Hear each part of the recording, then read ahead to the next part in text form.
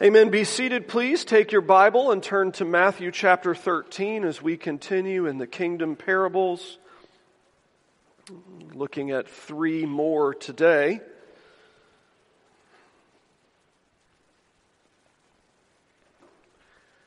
Matthew chapter 13. I'm going to begin in verse 24. This is God's word, and it does indeed endure forever. He put another parable before them, saying, "The kingdom of heaven may be compared to a man who sowed good seed in his field. But while his men were sleeping, his enemy came and sowed weeds among the wheat and went away. So when the plants came up and bore grain, then the weeds appeared also. And the servants of the master of the house came and said to him, 'Master, did you not sow good seed in your field? How then does it have weeds?' He said to them, 'An enemy has done this.' So the servants said to him, 'Then do you want us to go and gather them?' But he said, 'No, lest in gathering the weeds you root up the wheat along with them. Let both grow together until the harvest, and at the harvest time I will tell the reapers, gather the weeds first and bind them in bundles to be burned, but gather the wheat into my barn.'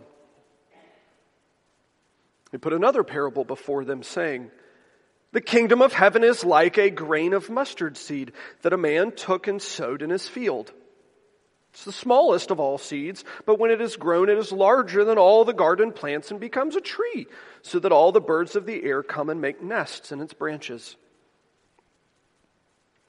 He told them another parable. 'The kingdom of heaven is like leaven that a woman took and hid in 3 measures of flour till it was all leavened.' All these things Jesus said to the crowds in parables. Indeed, he said nothing to them without a parable. This was to fulfill what was spoken by the prophet. 'I will open my mouth in parables. I will utter what has been hidden since the foundation of the world.' Then he left the crowds and went into the house. And his disciples came to him saying, 'Explain to us the parable of the weeds of the field.' He answered, 'The one who sows the good seed is the Son of Man. The field is the world, and the good seed is the sons of the kingdom. The weeds are the sons of the evil one, and the enemy who has sown them is the devil. The harvest is the end of the age, and the reapers are angels. Just as the weeds are gathered and burned with fire, so will it be at the end of the age. The Son of Man will send his angels, and they will gather out of his kingdom all causes of sin and all lawbreakers, and throw them into the fiery furnace. In that place there will be weeping and gnashing of teeth. And the righteous will shine like the sun in the kingdom of their Father. He who has ears, let him hear.'" Let's pray real quick.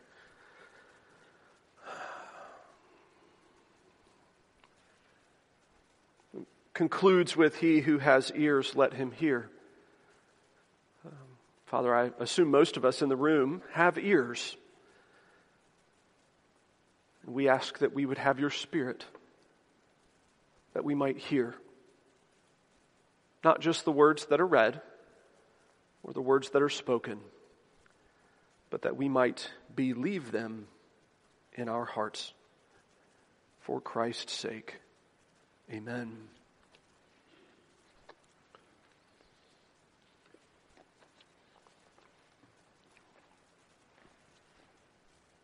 What's the mark of a good mystery? Do you ever think about that? I mean, some of you are, I know you well enough, you may deny it, but you are mystery junkies, some of you. What's the mark of a good mystery? Is it that kind of, mind-bending plot twist at the very end that you never see coming? Like, I never would have seen it. Is it a character that you can kind of enjoy some aspect of their character, of how they go about solving their mysteries, whether it's Sherlock Holmes with his intense brilliance, rude to almost everybody, but so brilliant that you marvel at how smart he is. Or one of my favorites, Columbo, right? How humble he is. You underestimate him. Just one more thing, and that's when it all unravels, right?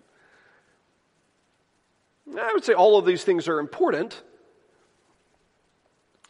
I think perhaps, though, might be most important is somewhere along the way, it needs to convey a great sense of, it's not finished yet. Right? I mean, that's really the mark of a good mystery, is that at some point, usually it's perhaps maybe a quarter of a third of the way into the book or into the movie or whatever it is.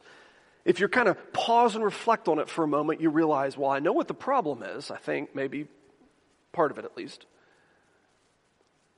But I can't wait to figure out what the rest of the story is. What is the Hound of the Baskervilles? Is it a demon hound out on the moors? What's the rest of the story? It's incomplete. The whole experience isn't finished yet. I don't have all of the data. And that's actually why I think some of you end up being junkies. You constantly end up chasing the feeling of not knowing. Right? Some of you actually have that ability to read to that point in a mystery novel, to actually get hooked, and then to just close it and put it away. And you people are psychopaths, I'm just telling you right now. Part of what we enjoy in the experience is that not knowing and the longing for the resolution, the peace that follows, the justice that happens, the bad guy to get their comeuppance, the good guy to show their goodness, their righteousness, their intelligence, their humility, whatever it is. But the part that I think we probably enjoy the most is the kind of craving that comes with it not being done yet. That's why some of you you've done this, you've stayed up all night finishing a book. Because you have to get to the end, to where it resolves. I think in these three parables that we deal with, Jesus is presuming amongst his listeners a kind of intuitive understanding of that feeling, that craving for completion, that longing for the mystery to be fully revealed, for everything to be made plain, for it to be obvious and at peace. The problem is that for his listeners, and I would suggest even for us today, as far as the mystery goes, if we're looking at, kind of reality as a novel, we're still not past that kind of resolving end. We're actually still in that moment of longing, of saying, look, I know there's more to come. I know the problem is going to be resolved, but it's not all finished yet. And what is it going to be? I think these three parables, Jesus goes to explain to the crowds really that feeling, that longing that so many of us wrestle with so much of our lives. About what is it gonna be? Is this all that there is?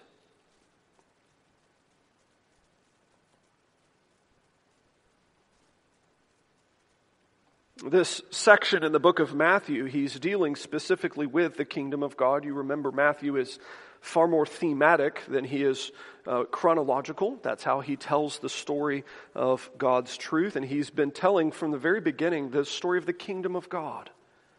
This chapter is special because he's here collected in chapter 13 what we call the kingdom parables. All of these are parables specifically designed to illustrate the nature of God's kingdom.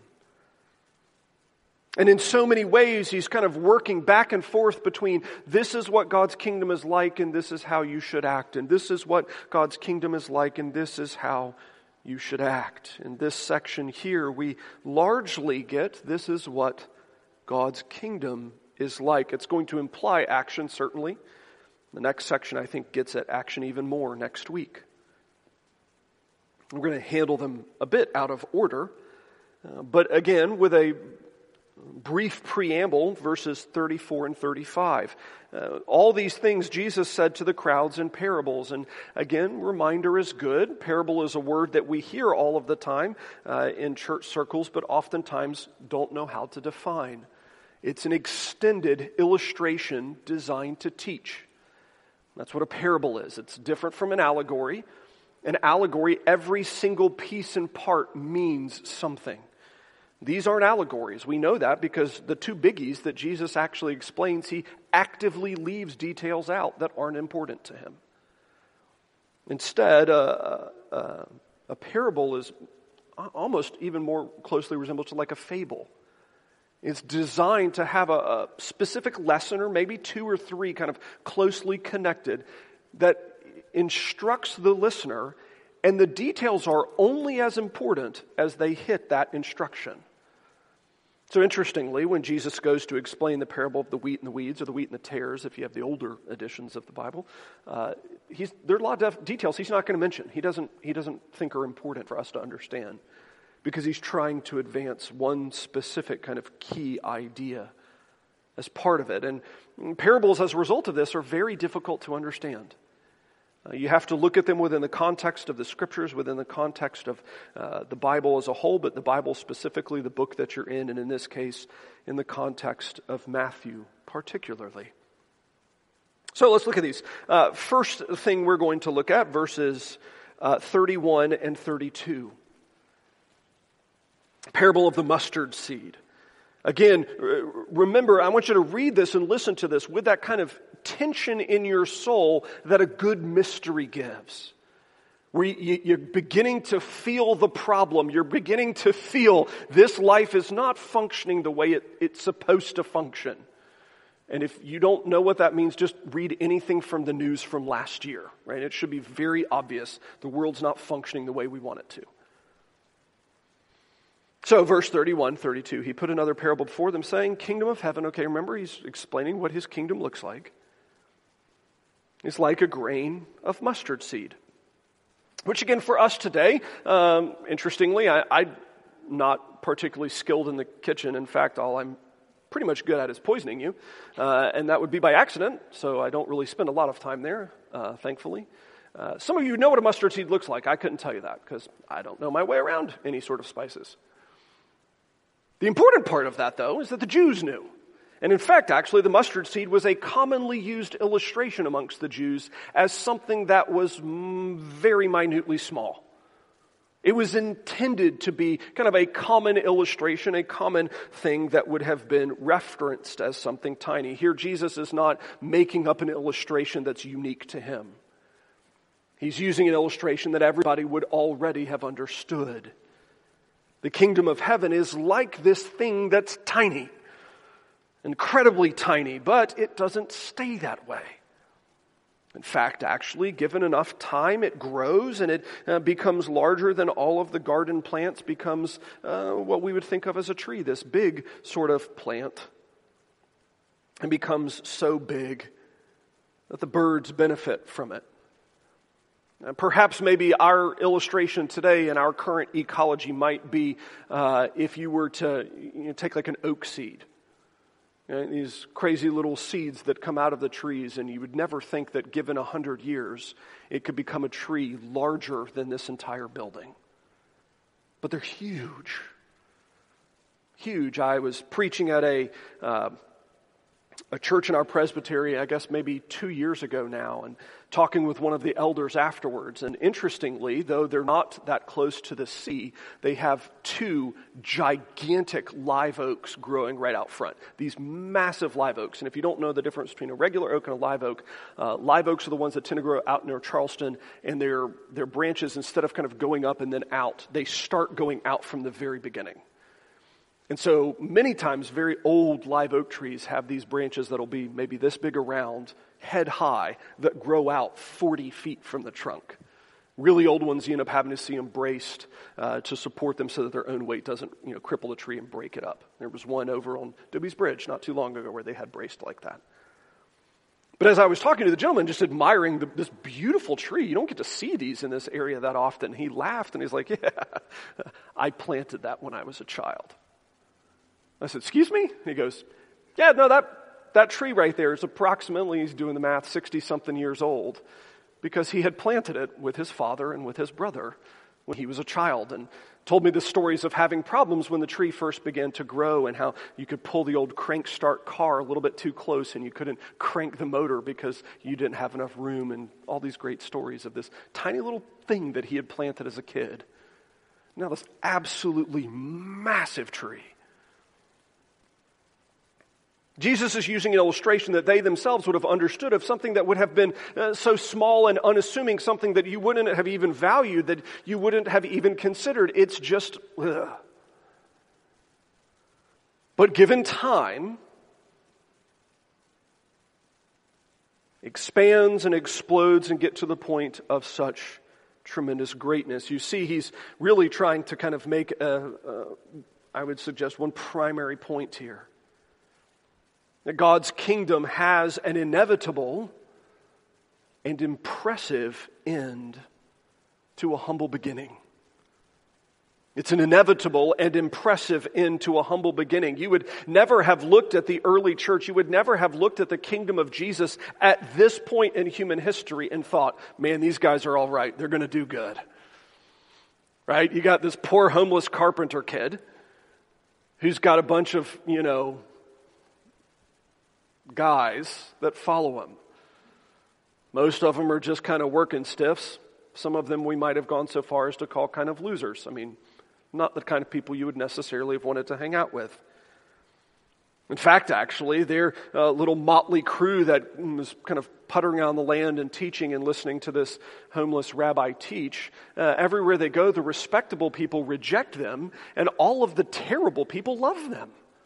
I mean, everywhere he goes, the prostitutes and the drunkards and the tax collectors and the traders, they all come out because they love him. You would never have looked at Christ at this point in his ministry and thought, oh, this is a guaranteed success. I'm going to bet my entire life, I'm going to bet everything on these guys. You never would have thought that. In fact, you would have looked at them and thought, oh my goodness, what is this?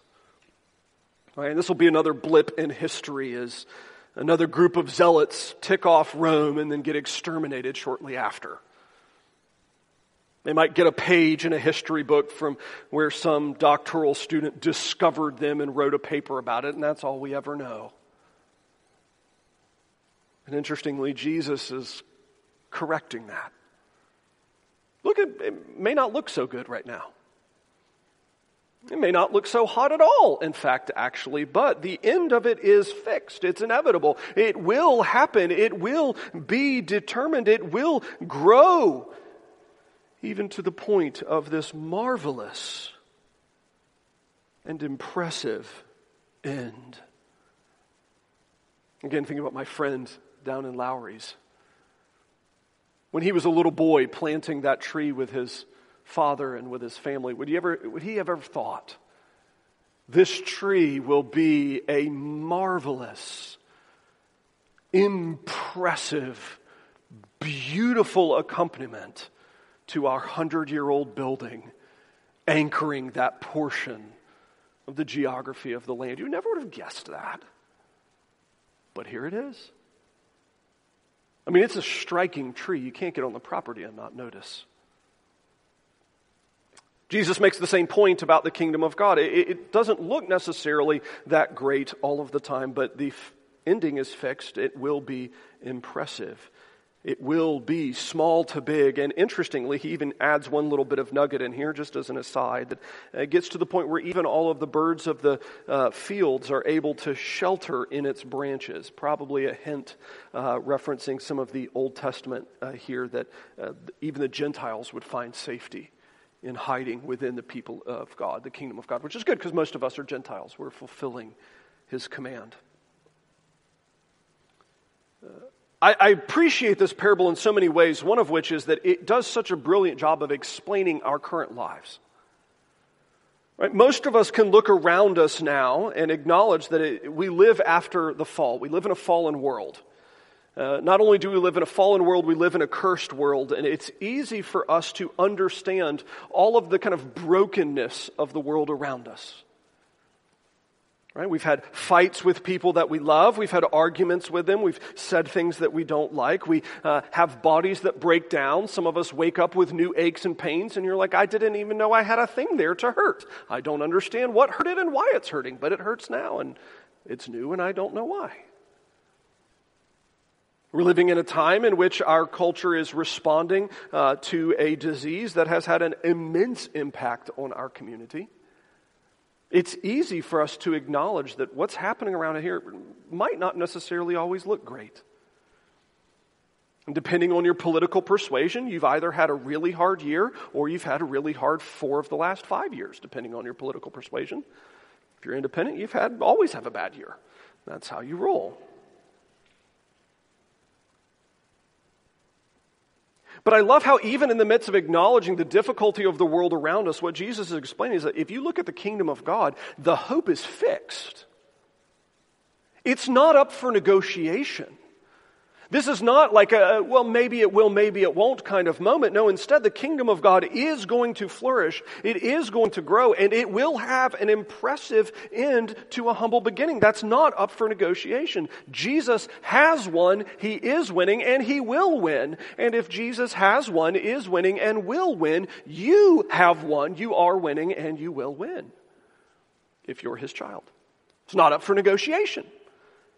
It's inevitable. It's fixed. And even we might say our own lives are going to follow that same pattern. Some of us, you look at your life and you think, ooh, I'm not a good person to bet on. If you looked at the trajectory of my life over X number of decades or whatever, you would never have bet on me. Yet Jesus is winning. And my life will be impressive in the end. C.S. Lewis actually makes this point in his book, The Weight of Glory. C.S. Lewis, not a theologian, he's a philosopher, but certainly challenges us to think lovely thoughts of heaven. In his book, The Weight of Glory, he actually makes this point that the glory that God's people will be themselves in the life to come is so great, it would break our minds now if we understood what we will become. Now, interestingly, he's not even making the point of how we will see God. He's making the point of what we become. Because the kingdom is that impressive. And I get to be a part of it.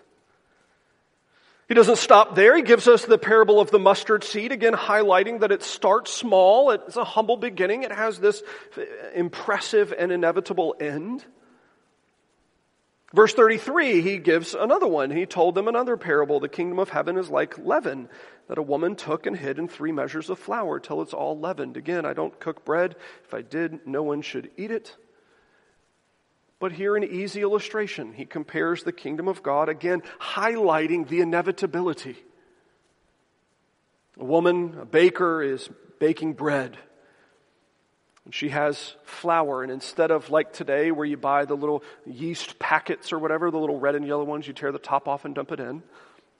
And the way they made it back then is that you would include part of the loaf, part of the dough, from your previous batch. So that while that already had, the leaven in it, it already had the right amount of things growing inside it, you could introduce that into your flour, and as you kneaded it into the dough, it would spread through and fill the entire thing. It's inevitable. Once you take dough and you introduce the yeast into it, introduce the leaven into it, you can't undo that. Right? You can't be like, oh rats, we made a mistake, we'll get that out. Right? If you don't want the leaven, you have to throw the whole thing away because it's absolutely contaminating. It spreads through, it changes and transforms. Again, here, that's the point Jesus is highlighting, that God's kingdom, it's transformative in its ending. So whereas the first one, it highlights it's going to happen, it's inevitable, and when it does, it's going to be impressive in the end. This one it's highlighting how it's inevitable, but it changes you along the way. It reshapes you, it remakes you. And in fact, actually, one of the neat little bits here is that most of us don't pay attention to the measurements in our Bible. Right? Anytime we read any sort of measurement, we automatically just tune it out and figure it's not that important. I mean, I know God's included it everywhere, but it's not that important. That's a real waste here. Because the 3 measures of flour that's being referenced here are absolutely gigantic measurements of flour. And in fact, actually, what this woman is making is enough bread to feed 150 people an entire meal. What's being referenced here is the transformative effect of the kingdom of God is that if you take just a tiny little hand-shaped bit of leavened dough and mix it into enough dough to feed an entire town at that time, it's inevitable. That little bit will transform everything. It will change everything so that given enough time, the entire bit will be leavened. It makes a massive amount of food. It makes a massive change. For those of you that have made bread and you know that part is what happens is you add the yeast in, it begins to eat and make its little bits and everything, but it makes the bread rise, doesn't it? Think about how much of a change we're talking about. 150 people's worth of bread to see how much of an expansion that would have been. Most of us wouldn't have room in our kitchens today to cook like this, much less in the time in which Jesus is telling them this. They would have all probably chuckled at the illustration. Again, it's an inevitable growth and it's a transformative growth. The loaf begins in one way, it finishes in another as God's kingdom transforms those that are apart. And again, I would encourage you, have peace in the inevitability of the kingdom of God. The Lord will do it.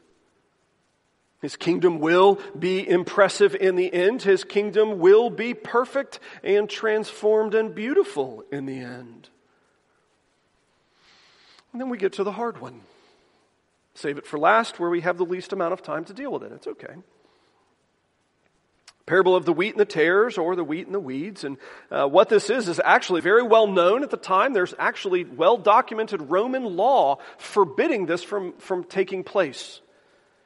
What would happen is a man who owned a field would have his servants or slaves or workers plant the field with all of the good wheat, and then while they were asleep or not watching or whatever, his enemy would come through and sow darnel seeds, which inherently aren't necessarily a bad thing, but as they get bigger and as they produce their own little bit of seed and such, they grow a fungus that is extremely toxic to humans. So much so that in Roman law, it was a really bad thing. You got punished for it, and it is actually well documented that one of the things that people did is just burn their entire field. Rather than risk poisoning their families, their children, everybody around. You end up burning the whole thing. Jesus is giving that sort of illustration, and in fact, actually here, there's enough of these darnel weeds that come up that's so clear. The master in verse 27 says, well, it's obvious that an enemy has done this. We know at verse 28, an enemy has done this. We know this isn't accidental. Instead, this is on purpose, and the servants say, well, do you want us to just right now go and pick out all of the bad ones? Well, at the earliest phase, you can't actually tell the difference between wheat and this darnel. The leaf is a little bit thinner. It's hard to distinguish, but okay. No, the roots would have been intertwined. To pull up one, you would have ended up pulling up the both. Instead, we'll just wait until the end and make sure those that harvest are extra careful, will be extra patient and extra careful. This one I think is perhaps again the most comforting of the three is here Jesus is telling another kingdom parable that's expressing the inevitability of the kingdom. It's not up for negotiation. It is going to happen, and it's going to happen in a fixed fashion. God's going to do it. But it explains why he's not doing it now. Look, I'm going to be honest with you. Most of us find ourselves in situations where we understand that God is at work. And we usually understand that when we think God is at work in someone else's life. Right? It's easy for me to believe God is at work when you're the one that's miserable. A little bit harder for me to believe that when I'm the one that's miserable. When we get ourselves in the most miserable of situations, when we're suffering the most dearly, and when illness or ailment or whatever it is, that's when I think so many of us, we kind of grow discouraged. We grow to doubt God's goodness. Right? We think, well, is he really that good? I mean, if my life is this hard, it's just not fair. Everybody else's life is easy. It's a lie. Their life's not easy either. Well, why doesn't he just do it all now? Like, why are we even waiting? Well, interestingly, in verses 36 and following, as Jesus explains all that's taking place in the parable of the wheat and the tares, he explains that really what the heart of God is in terms of the kingdom is patient. There's a reason why Jesus hasn't come back yet. It's because he's patient. There's a reason why God just doesn't snap his fingers if he had them and make all of your difficulties go away. It's because God is patient. It's because part of how his kingdom operates is it's designed over the long haul. So that it will be brought to fruition, it will be brought to completion, it will be brought to totality, but not until verse 39, the end of the age. And when it's brought to the end, it's not up for negotiation. You see what he does here. The way it's described, Jesus has the angels go through as the reapers. They gather all of the people together. Those that are God's enemies are destroyed. They're taken to God's wrath and justice and judgment forever. And those that are God's children are brought into his presence. They will, verse 42, shine like the sun in the kingdom of their Father. But I think the thing that I just marvel at the most is just how patient God is. I mean, the way that this farmer goes to resolve his enemy's efforts, his enemy has poisoned his field. How will he resolve it? Well, we'll wait until the harvest is done.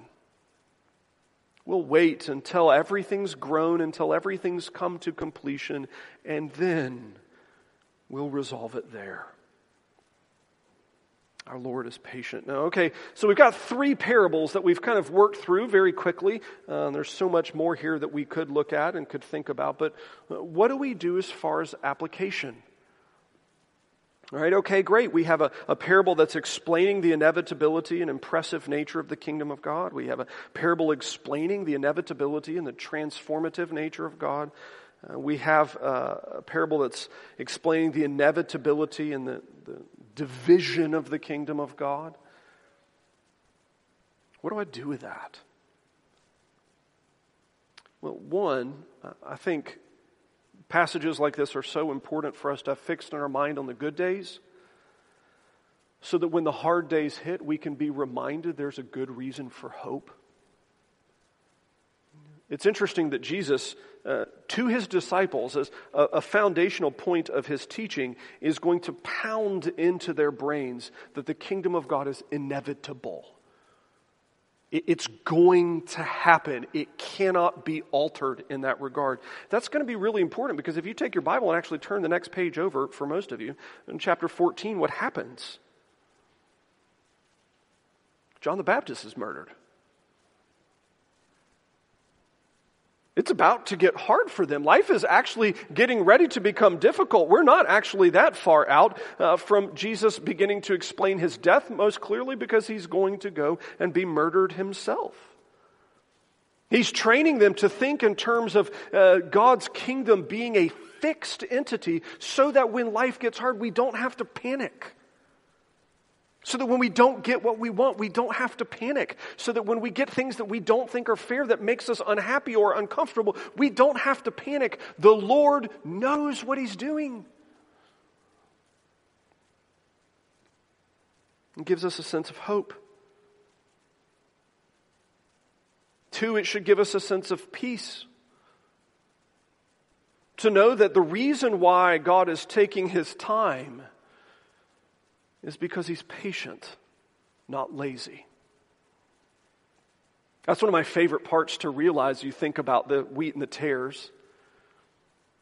The Lord allows our difficulty to continue for a season because He's patient. It's not because He's lazy. It's not because He's absent. It's not because He's like me and goes, I don't know what to do. I don't know how to fix that. I mean, how many times do we find ourselves in that situation? We're like, I'd fix it if I knew how. I don't know what I'm doing. God's never in that situation.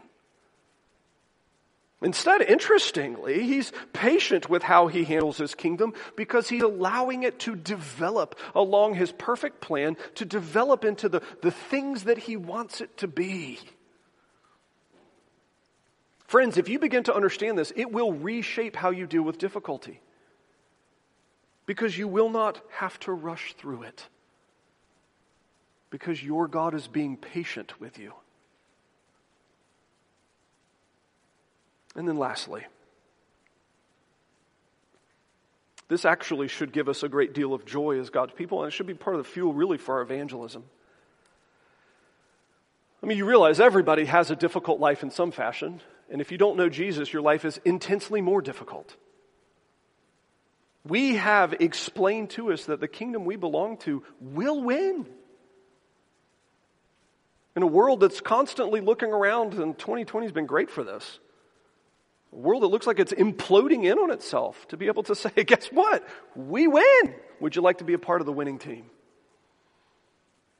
And we win not because we're that great, but because Jesus is. It's why it's His kingdom. A king that is going to accomplish this in totality in just a little bit. He's going to go to the cross. He's going to die. He's going to be raised so that He shows He's victorious over death. He's victorious over the devil. He's victorious over sin. He's victorious over all of His enemies. And that victory is already ours, though not yet full. You see, the reality is Christianity is, if we were going to be a little bit kind of tongue-in-cheek here, it's the greatest mystery. Because it's not finished yet. The same way that we kind of crave that longing, that resolution, that ending, that's a good thing for us to crave in terms of our dealing with difficulties and the hardships of our life and our resistance against sin. But the good news is we know how it ends. We just haven't seen it yet. May it be that we would love our Lord and trust our Savior until the kingdom is brought to its fullness and that victory is ours in totality. Let's pray. Lord, we thank You for Your word. We thank You for Jesus. We praise You and thank You for the kingdom. It's in Christ's name, amen.